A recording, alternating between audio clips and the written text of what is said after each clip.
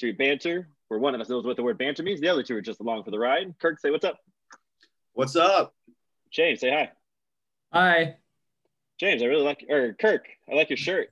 What's going on with that? Denver Browns, a little semi-pro team in Denver, Colorado. Repping rep, right? Yeah, Matthew Repplinger. Well, I bought this shirt from him, but he's a good dude. He is a great dude. First interview. Love that man. Go get yourself go watch some independent ball out there in Denver. Good stuff out there. We are coming to you on a Monday. Spring training is upon us. You just heard our new theme song. Reach out to Zach Zollner on the Instagram.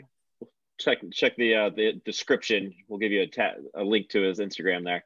But huge shout out to Zollner for doing that for us. We now have a theme song, boys. Let's go. Ow, ow, ow. Let's talk starting rotation. Just a little prequel to our interview coming up here in a little bit, Jason Hirsh. So let's see what the 2021 pitching rotation has in store. We just dropped a blog that we have arguably one of the top 5 pitching rotations in Rockies history coming in, with Marquez, Sanzi, Freeland, and Gray, and you throw in a Gomber in there. And our pitching staff, our starting 5, looks pretty solid. Agree, disagree, hot take, cold take? What do you think? My issue with Gomber is that I'll always look at him and go, "You're not Nolan." Think we can give him the number 28? Would that make your feelings bad and better? He should definitely do that. Take number 28, live up to it. I mean, honestly, like number 28 should probably just be retired with how good Nolan was. Oh, that's a good conversation. But I don't know if that'll happen because he should take number 28. He should play third base and should drop some dingers. Give up pitching. You're done. So Gomber is officially Nolan resurrected. Yeah, well, I think the big question mark is that number 5 spot. I like the first 4. I mean but the inconsistencies are a little bit concerning, but you never know. It could be like a 2017 year where they're just all rolling on all cylinders, especially Freeland, and just carry the team basically. But I don't know. I'm excited about Castellani too, because I feel like he could really turn out to be a solid 5 spot guy. But who knows? I mean, injuries are going to happen, and sure. we need depth. So it's good that we got a couple options there. Rollison's looked really nice for a left-handed pitcher. He looked really good today. But out of that rotation, the only person I trust that if I was a betting man, and I'm not. You are. You are. It'd be Herman. That's the only person I'm comfortable laying a 10 spot on to get me a win. Everybody else is just so hit or miss. They got the talent, no doubt, but consistency is an issue, like Kirk said. Herman has definitely been the most consistent for the last few years. Injuries, huge part of it. Freeland injured, Cindy injured, Gray's injured constantly. So that number 6 spot, that Derek Rodriguez, that Rollison, that Castellani is going to be super important. Have you guys seen Castellani's numbers this spring training? Got lit up today. He threw 12 straight balls, threw a strike, and then his next pitch was a ball, and they had to pull him. Didn't have it today. It's fine. He's just working on his screwball, working on that palm ball. He's got a couple things in the bag. He's just working on it. Nothing to be worried about. Right, boys? That's the takeaway? That's what we're going with? Yeah, it's got to be. I will say, though, that the state of, like, where we are as a team, I'm excited that we have Freeland because, he's a Colorado guy and he's going to give, he's going to love playing for the Rockies no matter what. So I love that he's around and we're always going to get full effort from him regardless of how well we're doing as a team. You know, Yeah, what you he's gonna guys, be great. you know, what you should get us excited for Tell me who I should get excited for.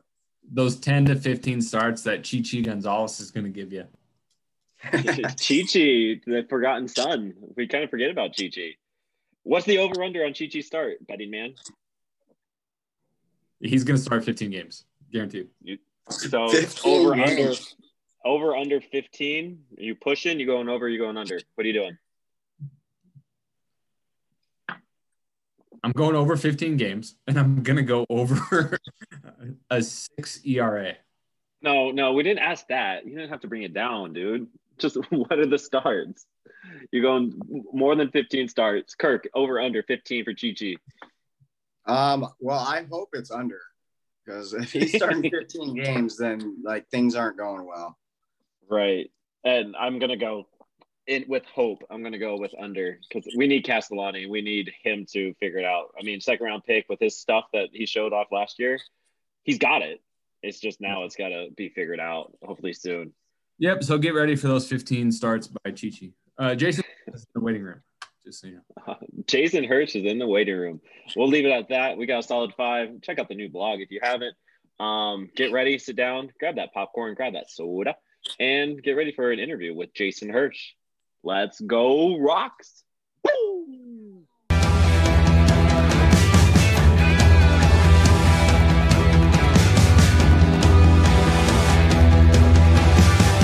The Blake Street Banter interview with Jason Hirsh. 18 strikeouts in the game in college. Second round draft pick. Texas League Pitcher of the Year. PCL Pitcher of the Year. Starting pitcher of the Futures All-Star Game. Major League pitcher for the Astros and the Rockies. We got Jason Hirsh on the line here. How you doing? I'm doing good. I'm glad you guys read off that Wikipedia profile, because the rest of it's not. We do the deep dive in over here.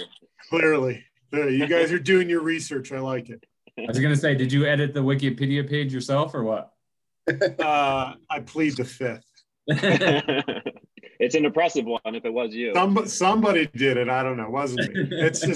It's one of those things where it's like, wow, you have a Wikipedia page. Like, I don't know if that's like when you know you've officially made it, if you have a Wikipedia page. But I remember the first time that I realized that I had one, I was like, wow, I'm actually like on there. That's kind of cool.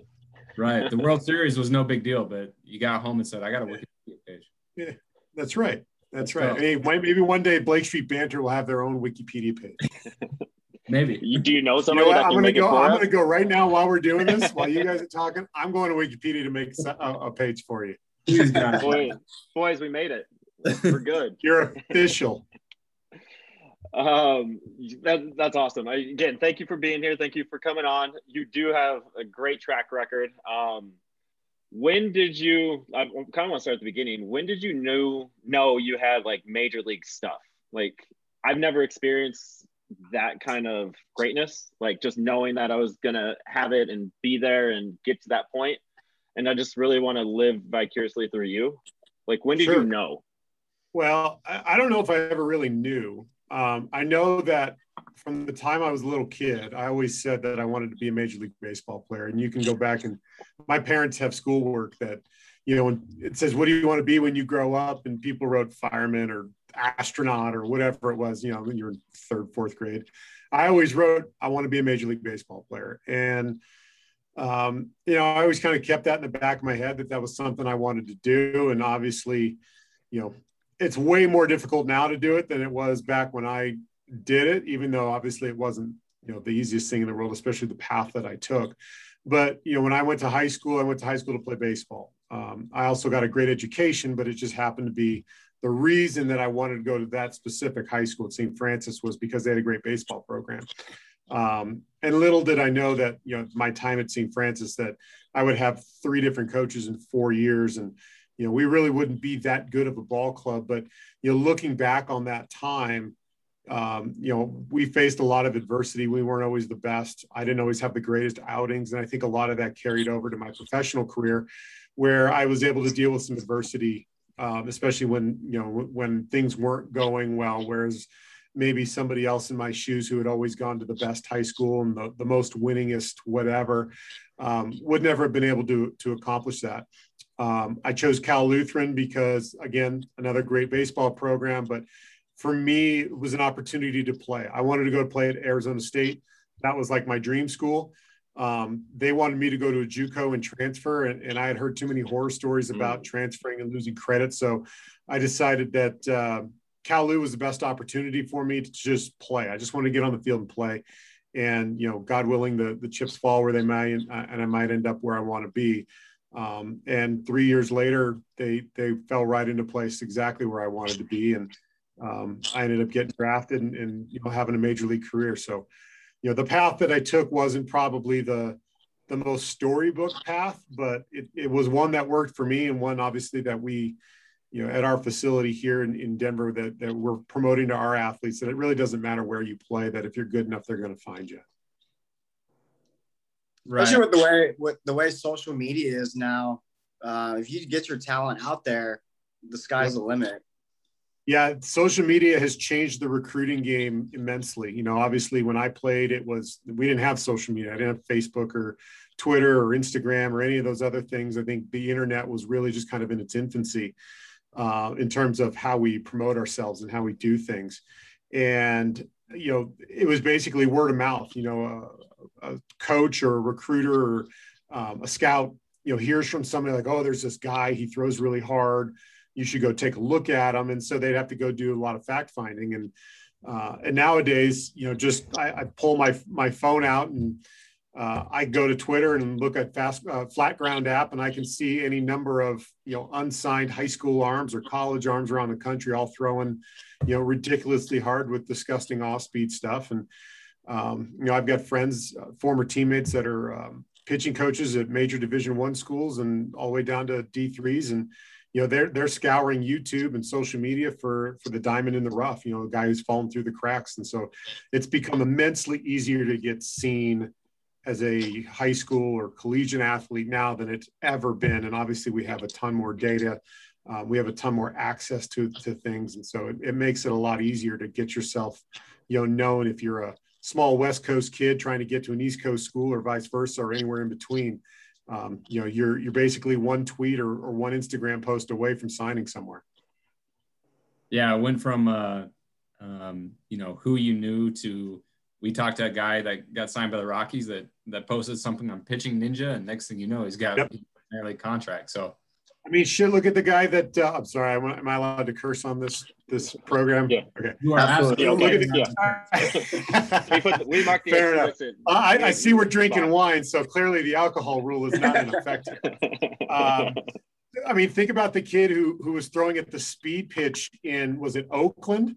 And he threw like 96 on the speed pitch and they signed him, or was it Chicago or somewhere like that?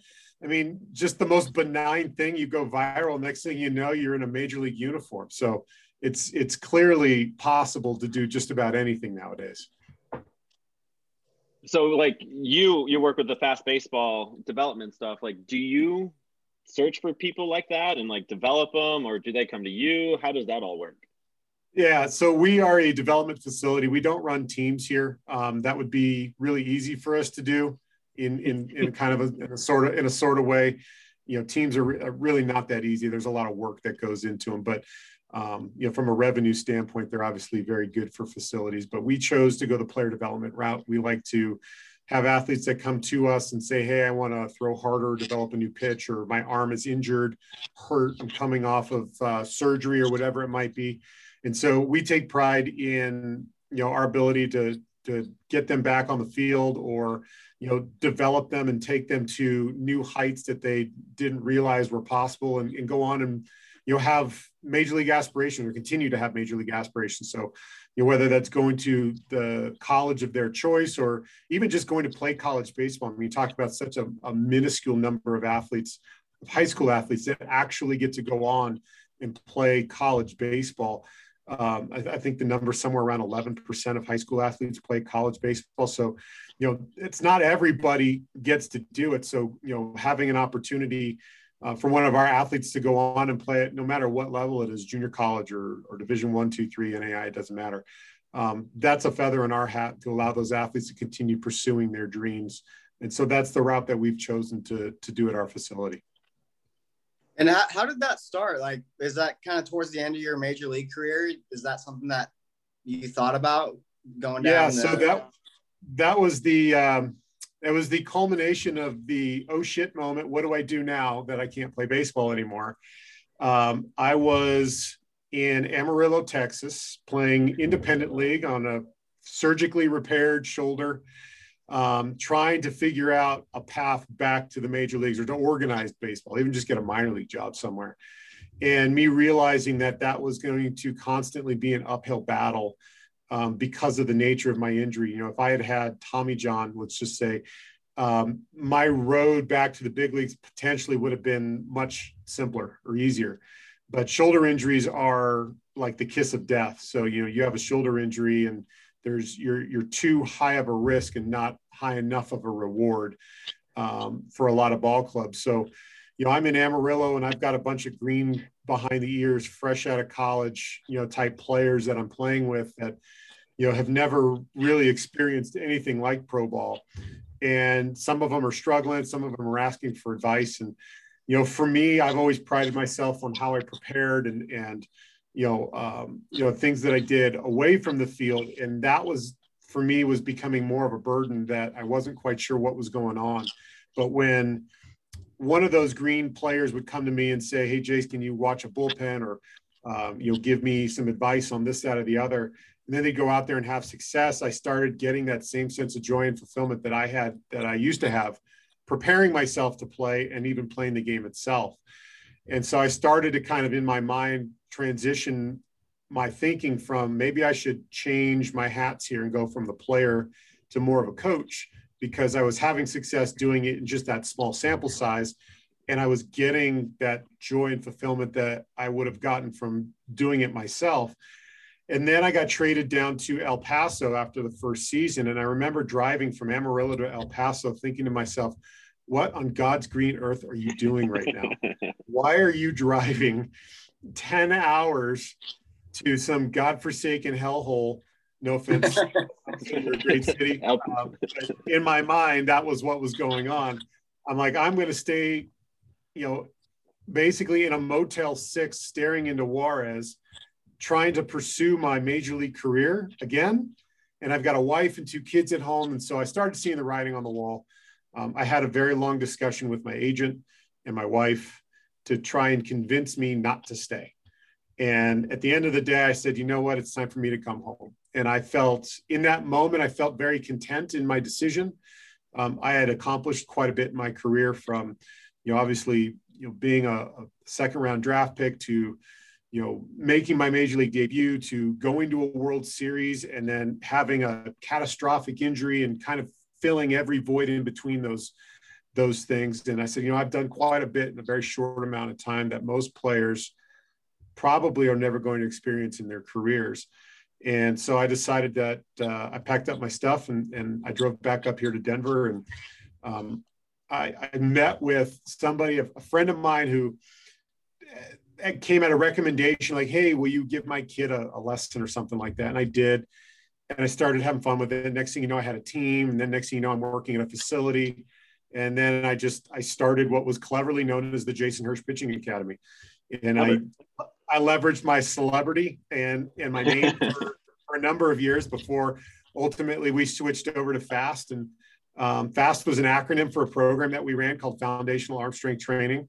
And it just seemed like a natural transition as my celebrity started to fade, as, you know, the 07 season got further and further in the rear view. We needed to focus on the purpose of what we were doing there, which was, you know, arm care and conditioning and developing athletes. And so that's ultimately why we went with FAST. And we've been doing it for, I think this is my 9th year that we've been doing it. 13 was my first year doing it. And so I now have employees. I've got my own facility. So it's grown pretty nicely. And I've allowed a little bit of control to be let go into other people's hands and feel very comfortable doing it with most of them. And so, yeah, at the end of the day, it's been a very joyful and fulfilling endeavor, and we continue to look to grow. What's more difficult, pitching in a major league game or being a business owner? Well, I certainly enjoy the paychecks of the major leagues a lot better than I enjoy the paychecks of being a small business owner. There's a lot more paperwork. I answer a lot of emails. I do the web design for us. I do graphic design for us. So I wear a lot of hats. Actually, in college, I was a graphic design major or multimedia major. So I dabbled in web design. I dabbled in graphic design.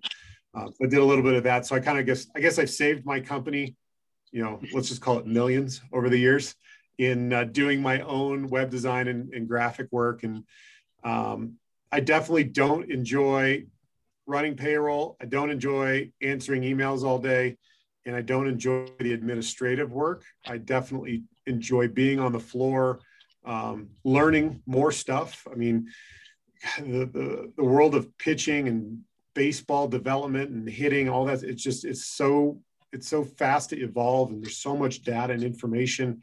There's so many great resources out there. I just don't have time to read all of it, read the next Fangraphs blog or, the next Driveline blog or, scour through baseball savant data and develop stuff. It's just, there's so much. And I try and nip off little pieces here and there and keep myself informed. But at the end of the day, I'd have to have my own sabbatical and spend some time digging down deeper into it just because it's evolved so fast.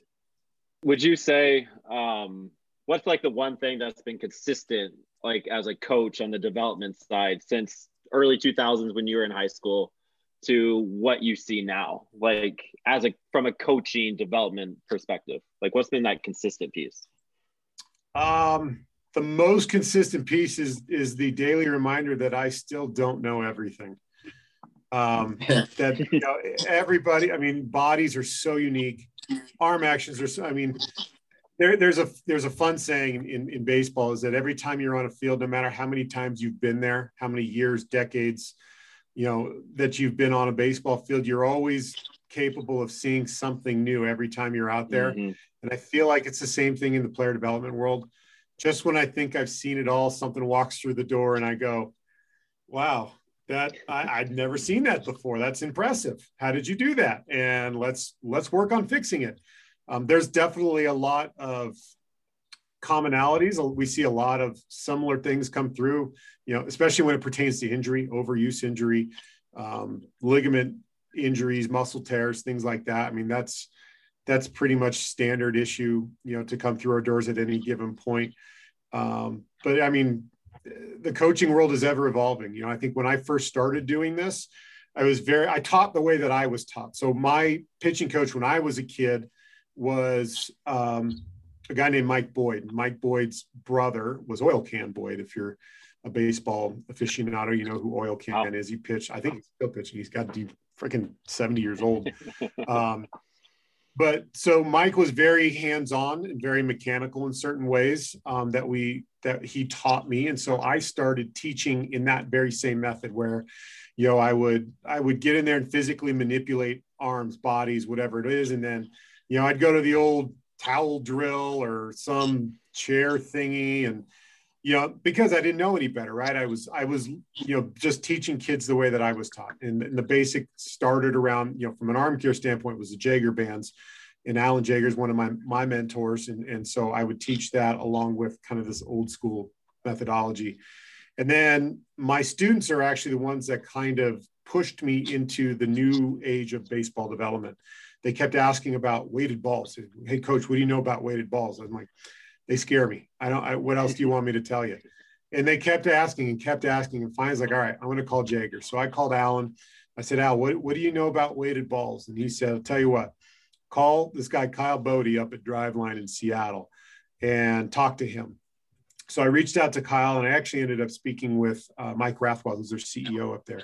We had a great conversation for about 45 minutes and went through a whole bunch of stuff. And I said, you know what, I'm going to go and read through all of the stuff that they've been doing. They had written 4 years worth of blogs at that point. I went back and I read every single one of them. And then I decided to buy a set of balls and put myself through the program, knowing that, if I broke, no big deal. I'm already broken. It's not going to hurt me anymore. But if one of my students were to break, that would weigh heavy on my conscience, and I couldn't do that to them. So I put myself through this program, and I had a blast. My arm felt amazing. I was having fun training again. I got back off the bump, and I was like 85, 86 and feeling like $1 million, and was pulling down at 91 and like just feeling like a ball player again. I was like, all right, we're going to start doing this with our kids. And, you know, we kind of slowly started integrating some of the drills, and next thing you know, we're 2 feet jumping in, and the rest is history, right? It's one of those, like, I chased the rabbit down the hole, right? I started with Alan. He led me to driveline led me to like the Texas Baseball Ranch. The Texas Baseball Ranch led me to, you know, Austin Wasserman back on the East Coast at AB Athletics. And next thing you know, like, social media is blowing up with all this stuff. And, you know, it's an endless chase of information. And then for me, it was compiling what are the important things for me, and, you know, how do I start applying those to my athletes? How do I communicate that information effectively to them so that they can understand it, and then put some of their fears at rest? You know, when someone says, "Oh, I'm going to make you throw a weighted ball," you're like, "Whoa, time out here, partner. What do you mean you're going to make me throw a weighted ball?" And that kind of dangerous. And so, you know, being able to explain that stuff, the science that goes behind it, you know, was really important. And then obviously, you know, growing as a facility and learning all the new technology that's come out since then, things like Rapsodo, and, you know, now you've got Pitch AI that's doing biomechanics in your pocket, and, you know, just kind of dabbling in all those different things. It's been fun to watch it grow, but it's also, like I said, it's very daunting to try and keep up with it. Yeah, it's probably overwhelming. Like, so, I mean, data obviously is a huge part of what you do. Like, is there any like certain data points that you look for in a pitcher that just kind of, I don't know, just like that stand out to you? That Yeah, so we do an eval with all of our new students, and we go through our warm-up protocols. You know, we use weighted balls. We take video of them doing the drills, and then we'll throw them up on the mound, and I'll throw a bullpen on Rapsodo. And we were an early adopter on Rapsodo. We've had one for, I think we're going on 5 years now, 4 years, something like that. So we've had it for quite a while, and we've become very effective at using it and relaying information. So we'll have them throw a 20-25 pitch bullpen, throw all their pitches, fastball, curveball, slider, change, whatever you got, knuckleball, splitter, I don't care. And then, you know, what we're looking for we're looking at obviously velocity, just trying to get a baseline, figuring out how hard you throw. We look at spin efficiencies to see how well balls are spinning. You know, fastballs, we want high spin efficiencies. You know, sliders, we want low spin efficiencies. Curveballs, changeups, high spin efficiencies. And then we're just looking at movement profiles and going, all right, you know, how does your fastball move? How does your curveball move? Actually, one of the biggest issues that we see is a high school athlete who says, well, I throw a curveball, and they throw a curveball and it spins just like a slider. I'm like, no, that's great. You throw a slider. He's like, oh, I've never thrown a slider. I'm like, well, you've never thrown a curveball either. So we're going to have to figure out one way or another which one you're throwing. Because I'm going to tell you right now, the Rapsodo tells me you don't throw a curveball. So then we get to work. Then we say, all right, based off what you've told me, and most kids come in here saying, well, I want to throw harder. Then we say, okay, so here's the protocols, here's the plan. And it's a multi-month thing. I think a lot of kids don't realize that velocity is not instant results. You know, I can pull my phone out of my pocket and find something right now. Our bodies don't work the same way. It takes many months for us to develop, you know, the right muscle, the right muscle memory, the right ability to, you know, execute such a very fine motor skilled motion, a very high speed, high rate of speed. And that stuff is not easy. You've got to force your body into it and train it consistently to see the results that you want to see. And, you know, some of the kids that we tell that to, I'm like, listen, you're talking about a fraction of a mile per hour every week is what we're aiming for. Because at the end of the day, you know, if we look at it from a 12-month calendar, I said in 12 months, I want you to gain 5 miles an hour. That's not a lot. When you think about it in 52-week increments, I mean, you're talking about getting a 10th here or 10th there. You know, how well are you sleeping? How well are you eating? You know, how much are you lifting and training? And then how well are we doing on our throwing protocols? All of that plays into it. So getting them to understand that, and then realizing that, yeah, this is going to be a process, but the results of that process are going to be a lot of fun. And, you know, this past year we were, you know, fortunate and unfortunate, obviously with all COVID stuff, it's kind of really screwed over a lot of baseball seasons, but On the other side, it's given players a lot of extra time to train that they didn't have before. And so for a lot of our athletes from the fall up until now, when they're just getting ready to start for their seasons, I think we had in facility roughly 16 or so high school kids, and they all gained on average about 5 miles an hour since the fall. That's pretty impressive gains over such a large group. And then a lot of that is attributed to they had nothing better to do. They came in and they trained. I'm like, this is the perfect example of what can happen if you do something consistently with a goal in mind. And so that's where we're at. And that's kind of, again, that's just kind of how we've grown and what our players are looking for when they come in.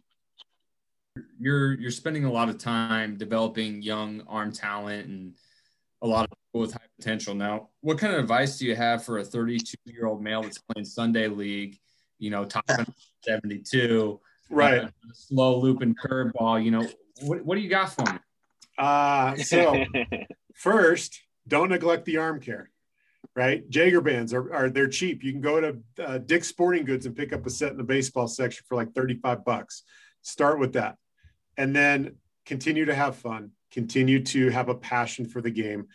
Forget about the metrics, go out there and play it. I think I try and explain this to our the parents that email me of their 6 and 8-year-old who they think needs private pitching lessons. Your son or your daughter or whoever it is needs to develop a passion for the game first. One that, the three of you and obviously we all have. Develop a passion for the game first before making it a serious commitment. And then once you've decided that, this is something that I want to do, now we can spend a little bit of extra time and a little bit of extra capital and invest in the player development side.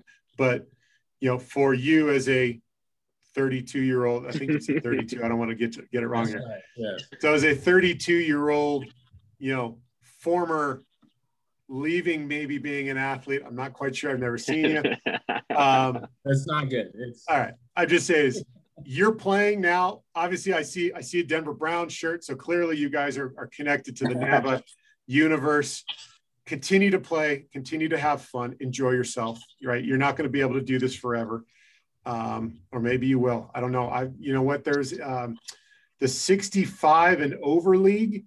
There was a guy. So there used to be a facility here in town called Here to Play. It was up off 65th in Washington. It's no longer there, but they had a field in the back, and they used to have this old timers like division that they would play. And this guy would come down from Fort Collins. He was like, I want to say he was 70, 80 years old. And he had to play 2 of 3 games on the weekend. Otherwise it wasn't worth his time. But he came down and he played every inning of those 2 games because he had a passion for the game. And I said, you know what? I wish when I get to be your age that I still love this game as much as you do. So as a 32-year-old playing NABA, continue to enjoy the game. Do not lose sight of that. It is still a lot of fun to play. Absolutely. It's sorry, that was a really long-winded answer, but at the end of the day, keep your passion and pass that along to others because this next generation of athletes, I'll tell you what they don't do. They don't watch the game enough and they don't pay attention to it enough. They just play it and then they go on and do other things. You're absolutely right. Absolutely right. So let's dive into this career of yours. So you were drafted. Short. This will be quick. we got some highlights. I watched the wiki, man. Come on. That's right. The wiki. No, so you were drafted in the second round by the Astros. Did you ever get a chance to meet Nolan Ryan? I did. If you did you get any advice or any cool stories like talking to him? So I did get to meet him. So after my it was my first year of pro ball. I think it was my first year. It may have been my second year. The Astros ran something called this Elite Pitchers Camp. It was held in Houston at Minute Maid, and Nolan Ryan was one of the I guess guest instructors. It was over the weekend, and so we rolled in there, and I got to throw a bullpen on the game mound at Minute Maid with Nolan Ryan standing behind me, watching with our pitching coordinators, Dewey Robinson. And I got done, and Dewey looked at Nolan and said, so, Nolan, what do you think? And Nolan goes, looks good. That was it. That's all I got out of him. What was that like? Good. Was that the highlight of your life at that point? To that point, it was for sure. I mean, just pitching in front of Nolan Ryan obviously is a cool thing, but getting to meet him and interact with him a little bit. He has a very, very deep Texas drawl, and I remember listening to him speak for the first time, going, "I'm not quite sure that's English." But I'm picking out a few words. And then once I got used, like listening to an Irish accent, like, one of my instructors said I should watch this show called Dairy Girls. And I'm watching, I'm like, I got nothing. I don't even understand. I'm not even sure it's English. He goes, watch it with subtitles. It's a lot better. So I kind of felt like I needed subtitles for Nolan. But once I kind of got around him and got to listen to him a little bit, you can understand him a lot easier. But very, very nice guy. His wife also was extremely nice. And we had some, when I was in AAA with the Astros, we had a barbecue before the season started at one of their investors' houses or something, like ranches in Texas. And he walked around. He was the nicest guy. I was like, "Hey, Nolan, can I play catch with you? Like, I just want to throw." He goes, "I haven't thrown a ball in however long. I've got bad knees and this, that, and the other." I'm like, "All right, I guess that's you're just once, please." Yeah, and then I think a couple of years later, he was throwing the first pitch out of the game, throwing like 85 or some ridiculous number. I'm like, "All right, well, either way, I got to experience and hang around him. He was an awesome dude. It's something I'll never forget that, and I'll never trade it for anything either." That reminds me of Mac off Sunny in Philadelphia, where he's trying to have a catch with Chase Utley. Yeah. I don't have a catch. I've met Chase Utley one time too. It was at my agent's office. He came in and it's like totally nonchalant surfer dude. I could see that. I could see Chase doing that. Yeah. All right. So do you know what is it called? The 6 degrees of Kevin Bacon or 7 degrees of Kevin Bacon? Yeah. 6 degrees of separation, but yes, we can do yes, you can do the Kevin Bacon thing too. Something like that. So anyway, Aaron and I, we met Clint Hurdle once. Okay. 2007. I think I was 18. Aaron, you had to been 20 or something. I had a beer. I think I was 21. Yeah. So anyway, 2007, going to the game 163, whatever it was. One of the best experiences ever. But the next year we met, and he's I was really nervous because I was kind of a young guy and I've never met, a big league player or anything like that. And I said I was kind of nervous under my breath, and Clint Hurdle kind of took me aside and said, "We're just regular people, man. Like, it's no big deal." So at the end of the day, Clint can be very intimidating too because he's so loud. Yes, exactly. Right? And his nickname was Loudmouth Soup, and because he only had one tone of voice. Right. And I just kind of barely said that. And he took me out in front of this big group and he's like, "Oh, don't be nervous. We're just regular people," and it was just one of the coolest experiences ever. Cause it was just normal people. We're just out here playing a game and all this stuff. So I'm just curious what that clubhouse was like, what it's like being around Clint, just, was it nice, easy flowing like that? Yeah. So, that 07 clubhouse was definitely special. And I think there's something to be said about clubhouse chemistry and the right mix of guys. I mean, we certainly had it in 07. When I got traded to the to the Rockies from the Astros, it was a bit of a gut punch for me, because I was, I had just come up in 06 and I was really anticipating being part of this, great organization with storied history. And I had familiarity with everybody there. And so when I got the phone call that I had been traded, I didn't have a very good feeling. And one of the very first phone calls, if not the very first phone call I got after I got traded, was from Clint. And he was very, assuring, very comforting, welcoming me to the family. And then I continued to get phone calls from the coaching staff, from Dan O'Dowd and from Rick Matthews and Bob Apodaca, and, all just kind of welcoming me to this organization that I knew nothing about. I knew none of them. I knew no coaches.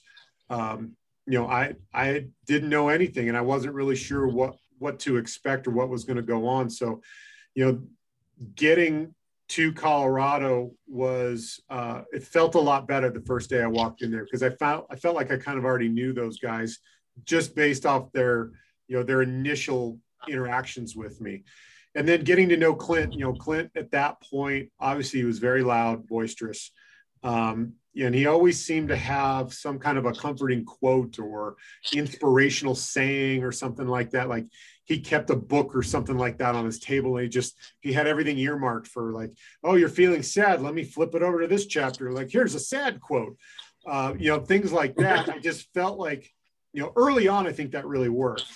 As my time in Colorado grew, I felt like there was a little bit more of a disconnect. Like I didn't quite get the real Clint Hurdle. And come to find out years later, when I was doing TV work for Root and he was with the Pirates, he was a completely different type of coach. And listen, we all go through learning, phases as coaches and even as players or any other profession that we choose. We're always learning from our mistakes. And I think one thing Clint realized was that he needed to be more sincere and genuine in how he talked with people and not just give them some inspirational this, that, or the other. And so, I ran into him at the clubhouse when he was with Pittsburgh and, big bear hug and, oh, how's your family and blah, blah, blah. And he felt a lot more warm. Like he put off a much better aura. And then he came out to the Rocky Mountain Sabre banquet that we had a few years back. And he gave one of the all-time greatest, just inspirational speeches. I was going to run through a brick wall for that guy that night. Like it just, very, from the heart, humbling. You could tell that baseball had taught him a lot. So, we got a little bit of Clint in his infancy as a manager. Obviously, as a coach, he had a very storied history as a coach, and a lot of guys in the ball club respected him as a hitting coach, as a fielding instructor, on-field, instructor. So that was definitely good. The clubhouse was a nice mix, right? We had veteran guys, Todd, obviously, guys like Tori Alba. We had young guys like me and Taylor Buckholtz and Troy Tulowitzki and Ryan Spilborgs. We all kind of filled our various roles on the team, right? Obviously, Todd was the old, bitter, veteran who'd been around through numerous, quote unquote rebuilds and god awful seasons. Guys like Holiday and Hop were kind of the future of the organization that were, showing very promising stars. Tulo at that point, when I got there in 07 was just a rookie, right? He had a lot of promise to him. I played with him in the futures game. So, he had some hype behind him. And then there were guys like LaTroy Hawkins, who I still speak with, and Matt Hergis. And, so you had a mix of veteran guys. You also had a very good, like Tori Alba, we had a great Latin contingent on that team too. So even though we had our factions within the clubhouse, we always had guys that would bridge those factions that were able to communicate. So Tori Alba was like the liaison to the Latin American players. Ryan Spilborgs was kind of like the liaison between the young guys and the older guys. And then guys like Brad Hopp and Garrett Atkins and Matt Holiday were kind of the in-between between the veterans and the young guys, the guys that were, had established themselves as, as future stars in the game. And so there was a really good chemistry in that clubhouse. We all held each other to account. We had a lot of fun. We did a lot of, rookie hazing type things that, got everybody to laugh and have a good time. And so I think a lot of that played into how well we performed at various points throughout the season. Obviously, the end of the season was the best part of the year, but I think the early part of the season, we were all just kind of figuring each other out. Like, who is this Hirsh guy, and why did we get rid of our best pitcher for him? And who's this Tulo guy, and why is he this promising young star? And why did we bring in LaTroy Hawkins? He hasn't been relevant in the last however many years. So it was just kind of figuring all those things out. And then once we all figured each other out, we started having a lot more fun and playing a little bit better baseball. Yeah, I think that September was probably the greatest month in Denver sports history. Oh, hands down. Oh, yeah. We had no idea. We were floating on the ground the whole damn time. I mean, I remember a game. We come back, I think it was against the Marlins. We were down like 7 runs or something like that. We came back and won. And we were walking up the stairs back to the clubhouse, and Francis looked over at me and he goes, "How are we going to win tomorrow?" Like, it was just one of those things, like, who's gonna do it tomorrow? Are we going to pitch tomorrow? Are we going to hit tomorrow? Like, which one is it? Because, during that run, we would go down by a boatload of runs, and the offense would dig us out of that grave. Or the offense, couldn't hit their way out of a wet paper bag, and the pitching would sit there and hold tight until somebody came through. It was a weird dynamic, but somebody was always pulling the right end of the rope, for that last month and a half. Yeah, that was an amazing year, and we're all like primarily Rockies fans here, so that's kind of you guys weren't in diapers back then, right? You're 32, so that makes it like 07. That was a long ass time ago. But it's gonna be pretty cool for you that you're kind of part of that alumni of that season. That's going to be in history for, ever for that franchise. Yeah. Like I said, I'm very blessed and fortunate to do what I did in such a short amount of time in the big leagues, right? I got less than 2 years in the big leagues, and I've got something like 7 or 8 years in the minor leagues. And again, I was able to accomplish a lot of awesome things. Like I said, I won Pitcher of the Year awards, it was in AA and AAA. I was the first pitcher to ever do that until I think last season, 2 years ago. Who's the guy from St. Louis that did it? Benjamin Hockman called me about it. I can't remember who it is right now.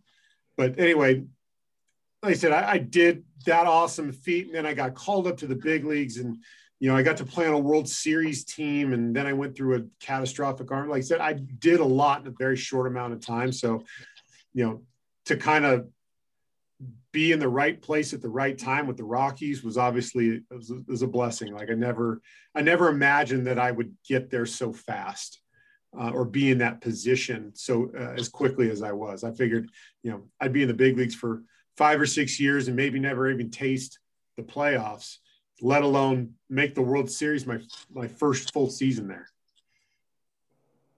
Yeah, that's you did kind of go. You went up and down all. Oh yeah. Well, when I got called up to Houston in 06, my teammates on that team were Roger Clemens, Andy Pettit, Roy Oswalt, Craig Biggio, Lance Berkman, Jeff Bagwell, Brad Osmus. Like wow, like a who's who of that team, wasn't it? Wow, like potential Hall of Famers, and that's what I got thrown into right off the bat. Hang on, wait, who's those guys? Yeah, right. And so, but again, and talk about it was a gut punch. I'm like, I'm ready to go be a Houston Astro with like all of these Hall of Famers, these amazing players. And then they trade me to Colorado. I'm sitting there going, really? The Rockies? Like, who are these guys? I don't know anybody here. I know Coors Field's a laughing stock of the league, and they always have a bunch of nobodies. And here I am in the World Series with a whole bunch of nobodies. I did kind of want to talk to you a little bit about Coors Field a little bit. And like, did you notice a difference with your pitches in there? Because I know there was talk about like Trevor Bauer and stuff saying that his fastball broke a little bit differently and stuff like that. But did you notice anything like that for you personally? Yeah. So the biggest difference for me at Coors Field was I stopped throwing my two-seamer when I got there. And the reason I did that is because I call it the Colorado cutter. Is because however, this is way before pitch tracking technology and StatCast and all that stuff. For whatever reason, the way it came off my hand, the ball would cut. And if I wanted a ball to sink, and let's just say I'm throwing Albert Pujols and I want a sinker down and in, and it cuts over the heart of the plate and he hits at a mile into left center, which he did, that's on me. So I stopped throwing a two-seamer because I knew it was unpredictable. So I only threw four-seamers at altitude and sliders and curveballs and changeups. But in terms of the field itself, I didn't feel like Coors Field played unfairly when I pitched. Anybody who hit a home run off of me at Coors Field would have been a home run in any other ballpark in the major leagues. The only time I really felt that it played unfairly was when the weather got hot. When it was exceptionally hot at Coors Field, I felt like the ball jumped quite a bit. But what kills you at Coors Field is the size of the field itself. The outfield is flipping enormous. And so that's where a single turns into a double, or a double turns into a triple, or what should be a bloop to somebody in the infield or the outfield falls in between a guy because guys are playing so far back. So it's just kind of learning the strategy of Coors Field and understanding what works for you at altitude. There are some players that come in here that say, well, I can't feel the ball, or, my stuff doesn't break the same. Honestly, I feel like that's a cop-out. Like they've already kind of convinced themselves when they show up that they're just going to be shitty pitchers when they get here. And in reality, they're not. I mean, everything works the way. I mean, think about all the great pitchers who've ever walked through the doors of Coors Field. pretty much every single one of them is still great at the end of the day. And it's not like it made or broke their careers or even their seasons. So, they have to deal with it the same way that we have to deal with it. And so I didn't like to make excuses for it. I didn't feel like Coors Field treated me any more unfairly than, let's just say, Minute Maid did. And in my major league debut, I gave up 3 bombs to the Crawford boxes that should have been, that if they were at Coors Field would have landed, 150 feet short of the left field wall, but they were home runs that day. So, you can't be upset with the cards that you're dealt. You just got to make do with what you got. And, the same principles apply at altitude as they do every other place. If you change speeds and work fast and, throw hard and get ahead of guys, you're going to have success. And I think the Coors Field model for pitchers is evolved over the years. And maybe it hasn't evolved enough. I don't know. Maybe the metrics are going to point me in the wrong direction, but I feel like guys that have overpowering stuff with strikeout ability are going to have better success at altitude than guys who are sinker ball contact pitchers who are going to let Coors Field determine their success or failure. Yeah, there might be something to that. Did you ever throw your 2-seamer at away games? Oh, 100%. If I got down to Miami or LA, you bet your ass I was throwing sinkers. Because again, so you were really adjusted like every time. Yeah, I mean, it just at the end of the day, it was, can I run one in on somebody or underneath their hands, or do I have to make an adjustment with my 4-seamer to get it in there? And so at that point, as a big league pitcher, I was able to do that. Make those adjustments at home and on the road. I may have been more effective on the road with my fastball than I was at Coors Field, but I didn't really feel like it affected my approach in those games. Right. Yeah. I do want to thank you for that refreshing sense of fresh air. Like exactly what you said. Like there's always an excuse, and that's just kind of where we are. Society. To be honest with you, I'm sick and tired of the excuses of Coors Field and the Rockies and all that other bullshit that comes with it. It's one of those times. It's time to piss or get off the pot for them. Mm-hmm. And you either need to embrace it or you just need to be satisfied with the fact that they're going to be, a half-assed ball club for a long time, right? Or you can adopt to modern day metrics and development technologies and actually figure out what works there. And then again, there are great people that work for the Rockies and their coaching staff, and they're all trying to figure out the same thing. But as an outsider looking in and talking with people who've been within the organization as players, I know there's a lot of disconnect there right now. And that's a huge problem when it comes to putting a quality product on the field. Right. Yeah. It goes back to what you said earlier about having the right people in the clubhouse makes a huge difference. And that's kind of what it seems like we've been lacking for a while. Well, and even by today's metrics, by today's standards, I mean, when you have your entire analytics team quitting, you had one of the smallest to begin with, but when you have the entire analytics team quitting on their own accord, as in getting out of the big leagues after they already got into it, you've got a huge problem there. And I think the Rockies themselves have not embraced that modern development philosophy and it's worked out to their detriment right now. And they're just not capable of developing and putting the right people in place that are going to give those, highly touted draft picks an opportunity to have success at the next level when they're constantly being told conflicting ideas on how they should develop themselves. Mm-hmm.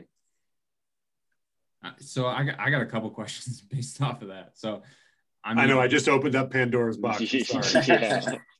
I mean, just dive in as much or as little as you want to. But I mean, from your perspective, what kind of players does it take to be successful at Coors Field? I mean, not just pitchers, but position players. What kind of mentality, things like that. I mean, you hear, Chuck and some other guys talking about how the mentality is so different, going on the road and coming back and all of these things. I don't know what it's like. You have a little bit of taste of what that's like. So I'm just right.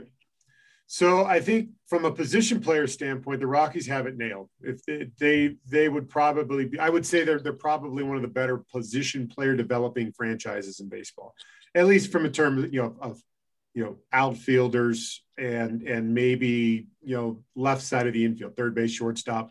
They've been pretty good at that over the years. One area that they've certainly lacked in is catching. They haven't been very good at developing catchers or even targeting the right kinds of catchers, whether it's in the draft or in free agency or from Latin America or whatever it might be. And obviously there's been a void at first base for, well, basically since Todd left. But, it seems like there's a revolving door of outfielders that can all hit, that all have decent power. They hit for decent average. And whether you're doing it on the road or not, yes, they're making adjustments. The area where I feel like they've struggled mightily, and I don't think they've ever done it well, is developing pitching. I think they're still trying to figure out what works at Coors Field. And, through the years, I've watched certain guys come through there, including myself. I mean, I was a sinker ball guy. I watched a guy like Jorge De La Rosa, dominate at Coors Field with wipeout stuff and at times an overpowering fastball. And I'm sitting there going, the role model for developing pitchers is right there on the mound. Like, it seems to me that the overpowering arm, which the Rockies have quite a few of now, with wipeout stuff or strikeout ability, seems to be the way that you should be looking, or what you should be looking for. More of the swing and miss guys. You're going to give up your fair share of home runs at Coors Field. It's going to happen. Welcome to Colorado. And you have to just be resigned to accepting that fact. But taking a power arm in the draft, I'm trying to think of names over the years Mike Nicorek, for example, was supposedly a can't miss guy, right? Or anybody else who these can't miss throwing prospects. And you take them into the minor leagues and you try and shove them into this cookie cutter and say, we're going to be a sinker ball pitcher with a wipeout slider, and that's what's going to have success at Coors Field. Well, modern day training and technology tells us that doesn't work for everybody. That, let's just say, for example, that James, you have a high spin rate fastball with a very vertical curveball or something along those lines. You're not going to be a sinker ball pitcher and not going to have success being a sinker ball pitcher. You're going to have success throwing fastballs up in the zone with nasty curveballs down in the dirt to get guys to swing and miss. And you should be able to tailor the development to that, instead of saying, we're all going to throw sinker balls because we want to keep the ball down at Coors Field. It doesn't work for everybody that way. And I've talked to guys that have been in the minor leagues with the Rockies that have told me that they try and shove everybody into this mold, and out the back end is supposed to come a major league pitcher.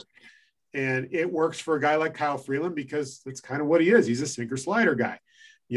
John Gray's got a plus fastball. He has pretty good wipeout slider / curveball, whatever he's calling it these days. But he also lacks some separation that could really make him an elite level pitcher, by creating a little bit of a difference off his fastball, in terms of depth on some things that I think would help him out tremendously. So, it's just being able to look at those guys and recognize each individual has their own things that they do really well, and that those things should be exploited instead of trying to make everybody fit into this, for lack of a better example, let's Aaron Cook / Jeff Francis / Jason Hirsh type mold, where we're just going to throw sinkers and sliders and hopefully get away with it. So again, I think there's some disconnect there in just understanding, the players that you have in your system and how to make them or exploit them for the reason why they're as good as they are, or the reason why you decided to draft them in the first place. Yeah, and the funny thing about De La Rosa, who's arguably the best pitcher in Rockies history, is he was a gift to the organization. I mean, he was kind of a washout guy from Kansas City, and then he shows up, and then he was a player to be named. Right. He was a throw-in. Who's the best pitcher on the Rockies right now? German Marquez. He was a throw-in in the Corey Dickerson trade. Yes. Right. Mm-hmm. And he's one of the best pitchers in Major League metrically one of the best pitchers in Major League Baseball. Absolutely.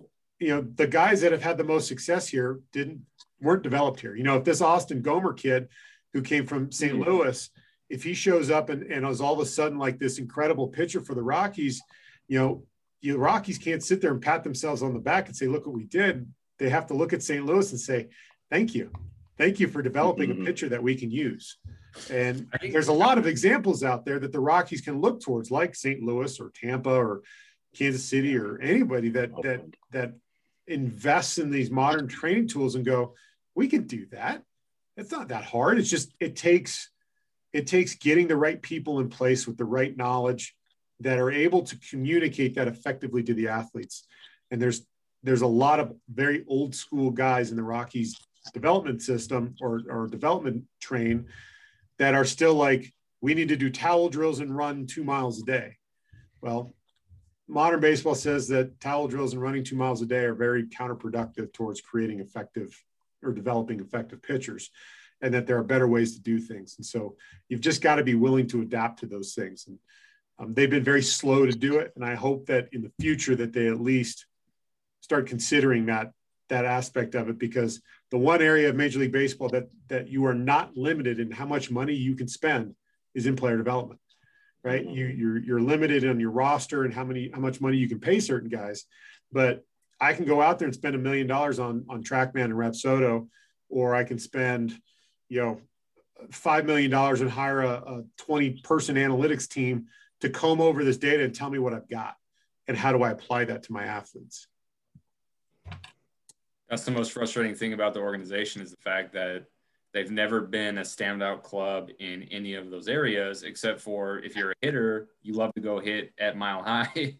Right. One inch, but that's just the byproduct of where you're at. That's not a part of the development system, right? So one of the things I'm most frustrated by is watching teams like the Oakland Athletics and the Tampa Bay Rays, who are small market teams, but yet their scouting departments are amazing.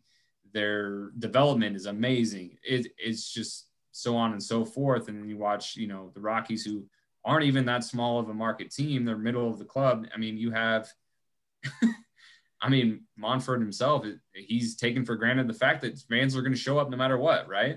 Well, they've made Coors Field an experience.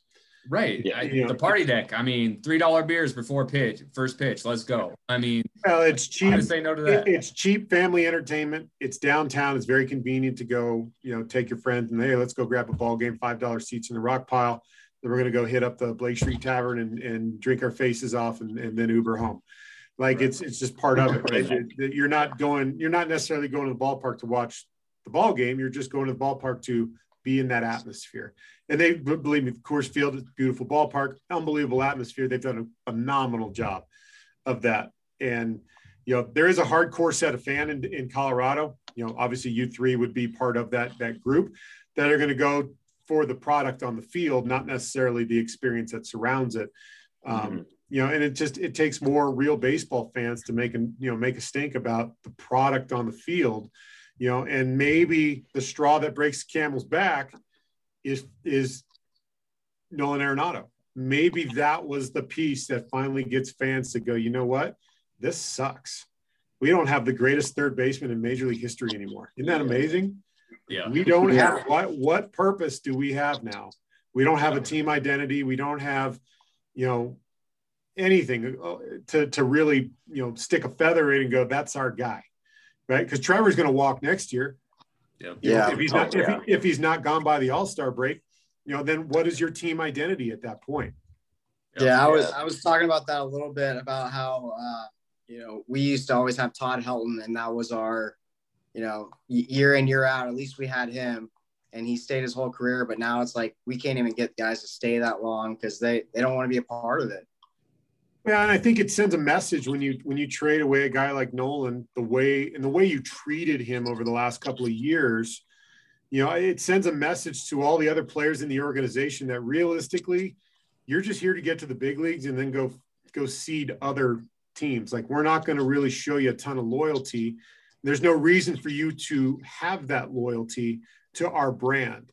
And, I've talked with a lot of other people about this how do you change that? Well, it's a cultural thing, right? It has to start within the organization and at the top and work its way down so that everybody understands that we're all on the same team, that we're all pulling the same end of the rope. And right now they've got a culture problem. There's a huge disconnect between, the front office, the general manager, and the ownership, and the players and the coaches. And nobody's really got a cohesive message right now that would make you excited to want to be a Rocky long-term. Maybe 10 years ago, there was that excitement, but, the last 4, 5, 6 years, there really hasn't been a reason to remain loyal to the Rockies for anything. because they're showing time and time again, for one reason or another, that, you can be replaced by somebody cheaper, or we don't have the money to really afford to keep you around. So sayonara. All right, and that's unfortunate, because I think like James, you had mentioned St. Louis, like there's tons of models out there that the Rockies can look at and go, we could do that. Like you could be a St. Louis where you've got an incredibly passionate fan base and you turn over, new players every year, but still have loyalty to some of your bigger names. You can do the Tampa Bay model and turn over guys as soon as they hit arbitration, because it's the next guy up. When David Price left, Blake Snell stepped in, or, whoever the next line, whoever was the next in line of great arms to come out of Tampa Bay, you have the capabilities of doing that. I feel like they do that with outfielders, but we haven't been able to do that with any other position yet. Yeah. So I have a little bit of a theory here. So you have guys that are so passionate about winning all the time. That's all they care about. Guys like Tulowitzki, Arenado, that's what they want to do, right? Right. You have people like Todd Helton. You have people like Charlie Blackmon that winning's nice, but at the same time, like, I like being an outdoorsman. I like going hunting and all of those things. And so, like, those guys were probably a little bit more loyal than they should have been. So am I kind of off track on thinking like those guys love to stay in Colorado and they tolerated the losing, even though they didn't want it, they didn't like it, but I mean, they'll put up with it to a certain extent because they like where they're at. I don't know if I'd go that far. Listen, I don't know a single ball player in Major League Baseball who doesn't like winning. You know what I mean? Like, winning changes the attitude of everything. And the better ball clubs you're on, and the more you win, the more fun you're going to have. For a guy like Todd, I think it was really important for Todd to remain loyal, just kind of the way he's built. He wanted to, there's something to be said about somebody who spends their entire career with one organization, because it doesn't happen anymore, right? With free agent, everybody goes to chase money. And for a guy like Charlie, maybe he felt like, Colorado's the best place for him, and that therefore I want to be here. And, there's a very common theme. If you talk to any player in Major League Baseball, when they say, what do you think about coming to Colorado?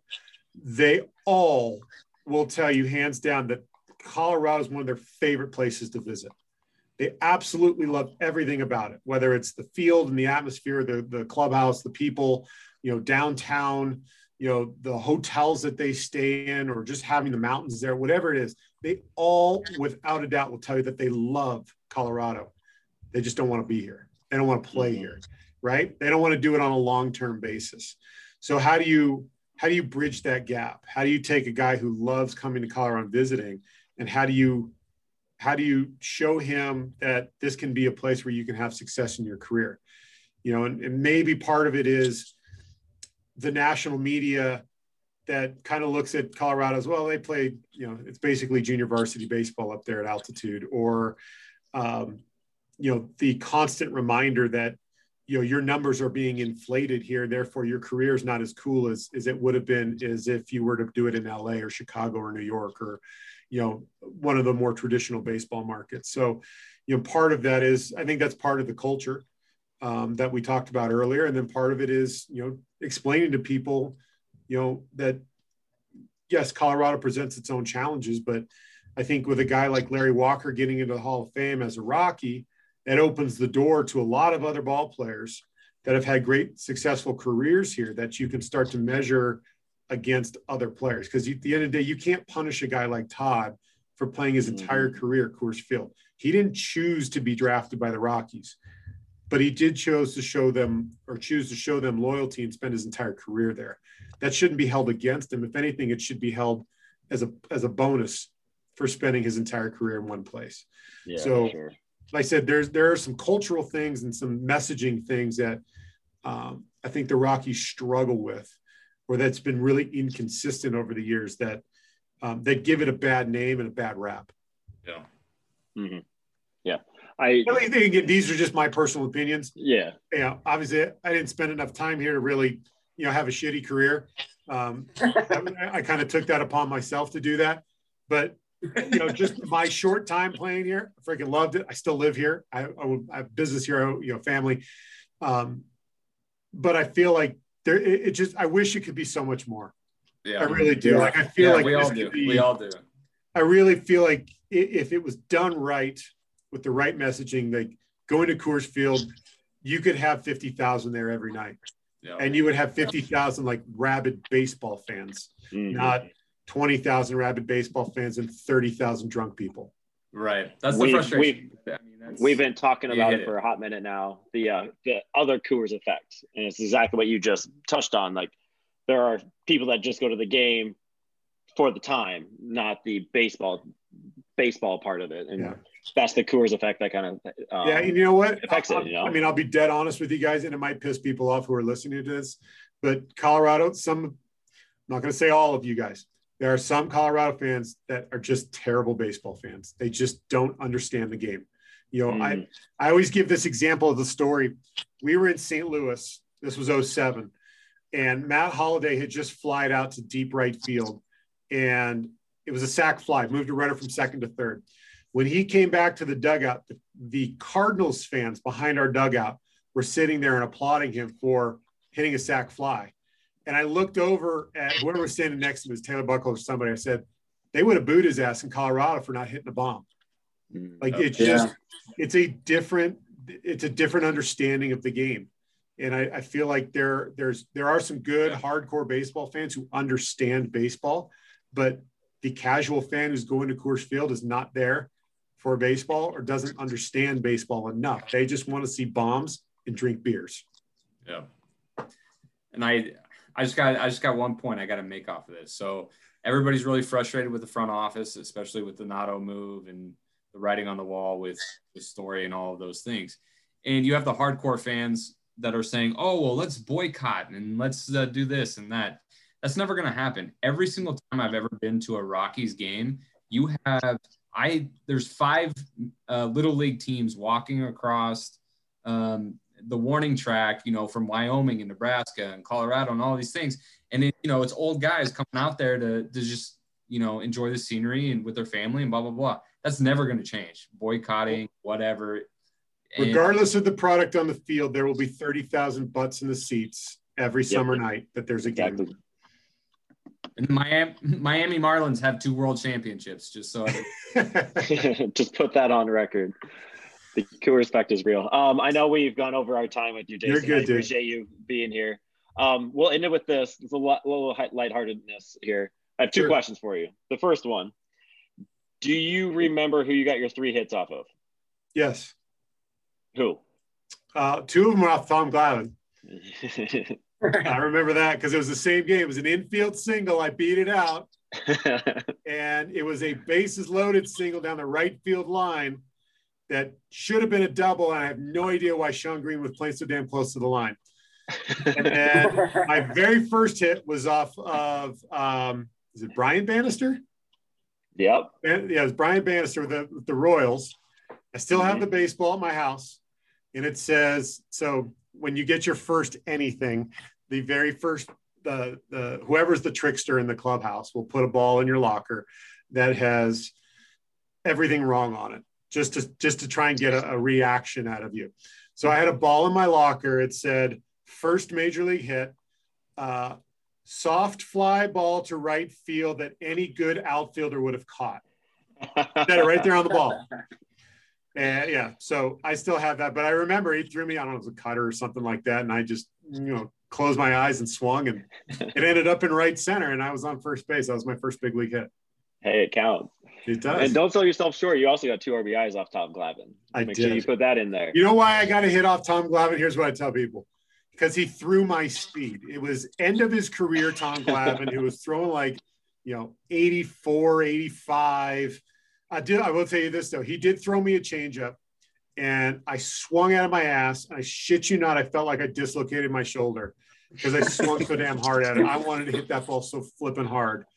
And then the ball that I did hit down the right field line, even if it was at 85 miles an hour, I was so late on it. That was the only place I was ever going to get a hit. was down that line because Carlos Delgado had zero mobility at first base. And he gave it the old, like, oh, I'm falling over as I'm moving towards the line. I'll just let it go. That's awesome. And then the last question, do you have any inkling to pitch again, maybe for the Denver Browns or anything? I'll tell you what, Matt Replinger puts me on the roster. Man. Oh, yeah, he puts me on the roster every year just in case I feel the itch to come out of retirement. I will tell you this. I have not thrown a ball in any regularity. It's probably been 6 or 7 years. I mean, I can play catch, but I ain't going to pitch. It's going to look ugly. I'm not going to be able to wipe my ass in the morning if I do. It's going to be a little sore. So, I mean, if I do, I'm getting back in shape. I'm a big outdoorsman now, and so I'm trying to, archery season's coming up here in September, and so I'm trying to get back into shape. I'm lifting in the gym, and I'm like, you know what? Maybe I'll start throwing the ball around a little bit just to see. The problem is, as we discussed earlier in this broadcast, I'm a small business owner, and I spend so much damn time sitting on my ass doing administrative work that I could be doing out on the floor, throwing and getting myself into shape. So if one of you guys would like to participate as a administrator for my company, as a unpaid intern and answer emails and pay my bills, I'm happy to get my arm back in shape and potentially entertain a comeback with the Browns. We'll reach out to Rep for you and see if he can find somebody. I don't know if that's our alley. I don't know if that's what we're doing. Did he tell you guys like about the well, I think he did it was on Christmas where he did like this big signing. He was going to come to my house. Like it was a publisher's clearinghouse thing, like this giant contract and have me create this giant press release about Jason Hirsh is signing with the Browns to play for the 2021 season. He did not mention that. Oh yeah, that was in the works. I don't know if clearly it never happened. I think he put out the press release, but he never showed up to my door with his camera crew. We'll have to get on him on that. That's awesome. Thank you again, Jason, for coming. I really appreciate you being here, talking rocks, talking baseball, and just doing the thing at Fast Baseball. Thanks, man. Anytime you guys want to do this again, let me know. I'm happy to join you. Don't be scared, man. We're real people. Yes, you are. Yeah. Thanks, man. Enjoy your evening. See you guys. Thanks, Jason. Yeah. Bye. Thank you for watching. Find us on Twitter, Instagram, YouTube. You can listen to us on Spotify, Apple's Podcast, or Google Podcast by looking up Lake Street Banter. Thank you.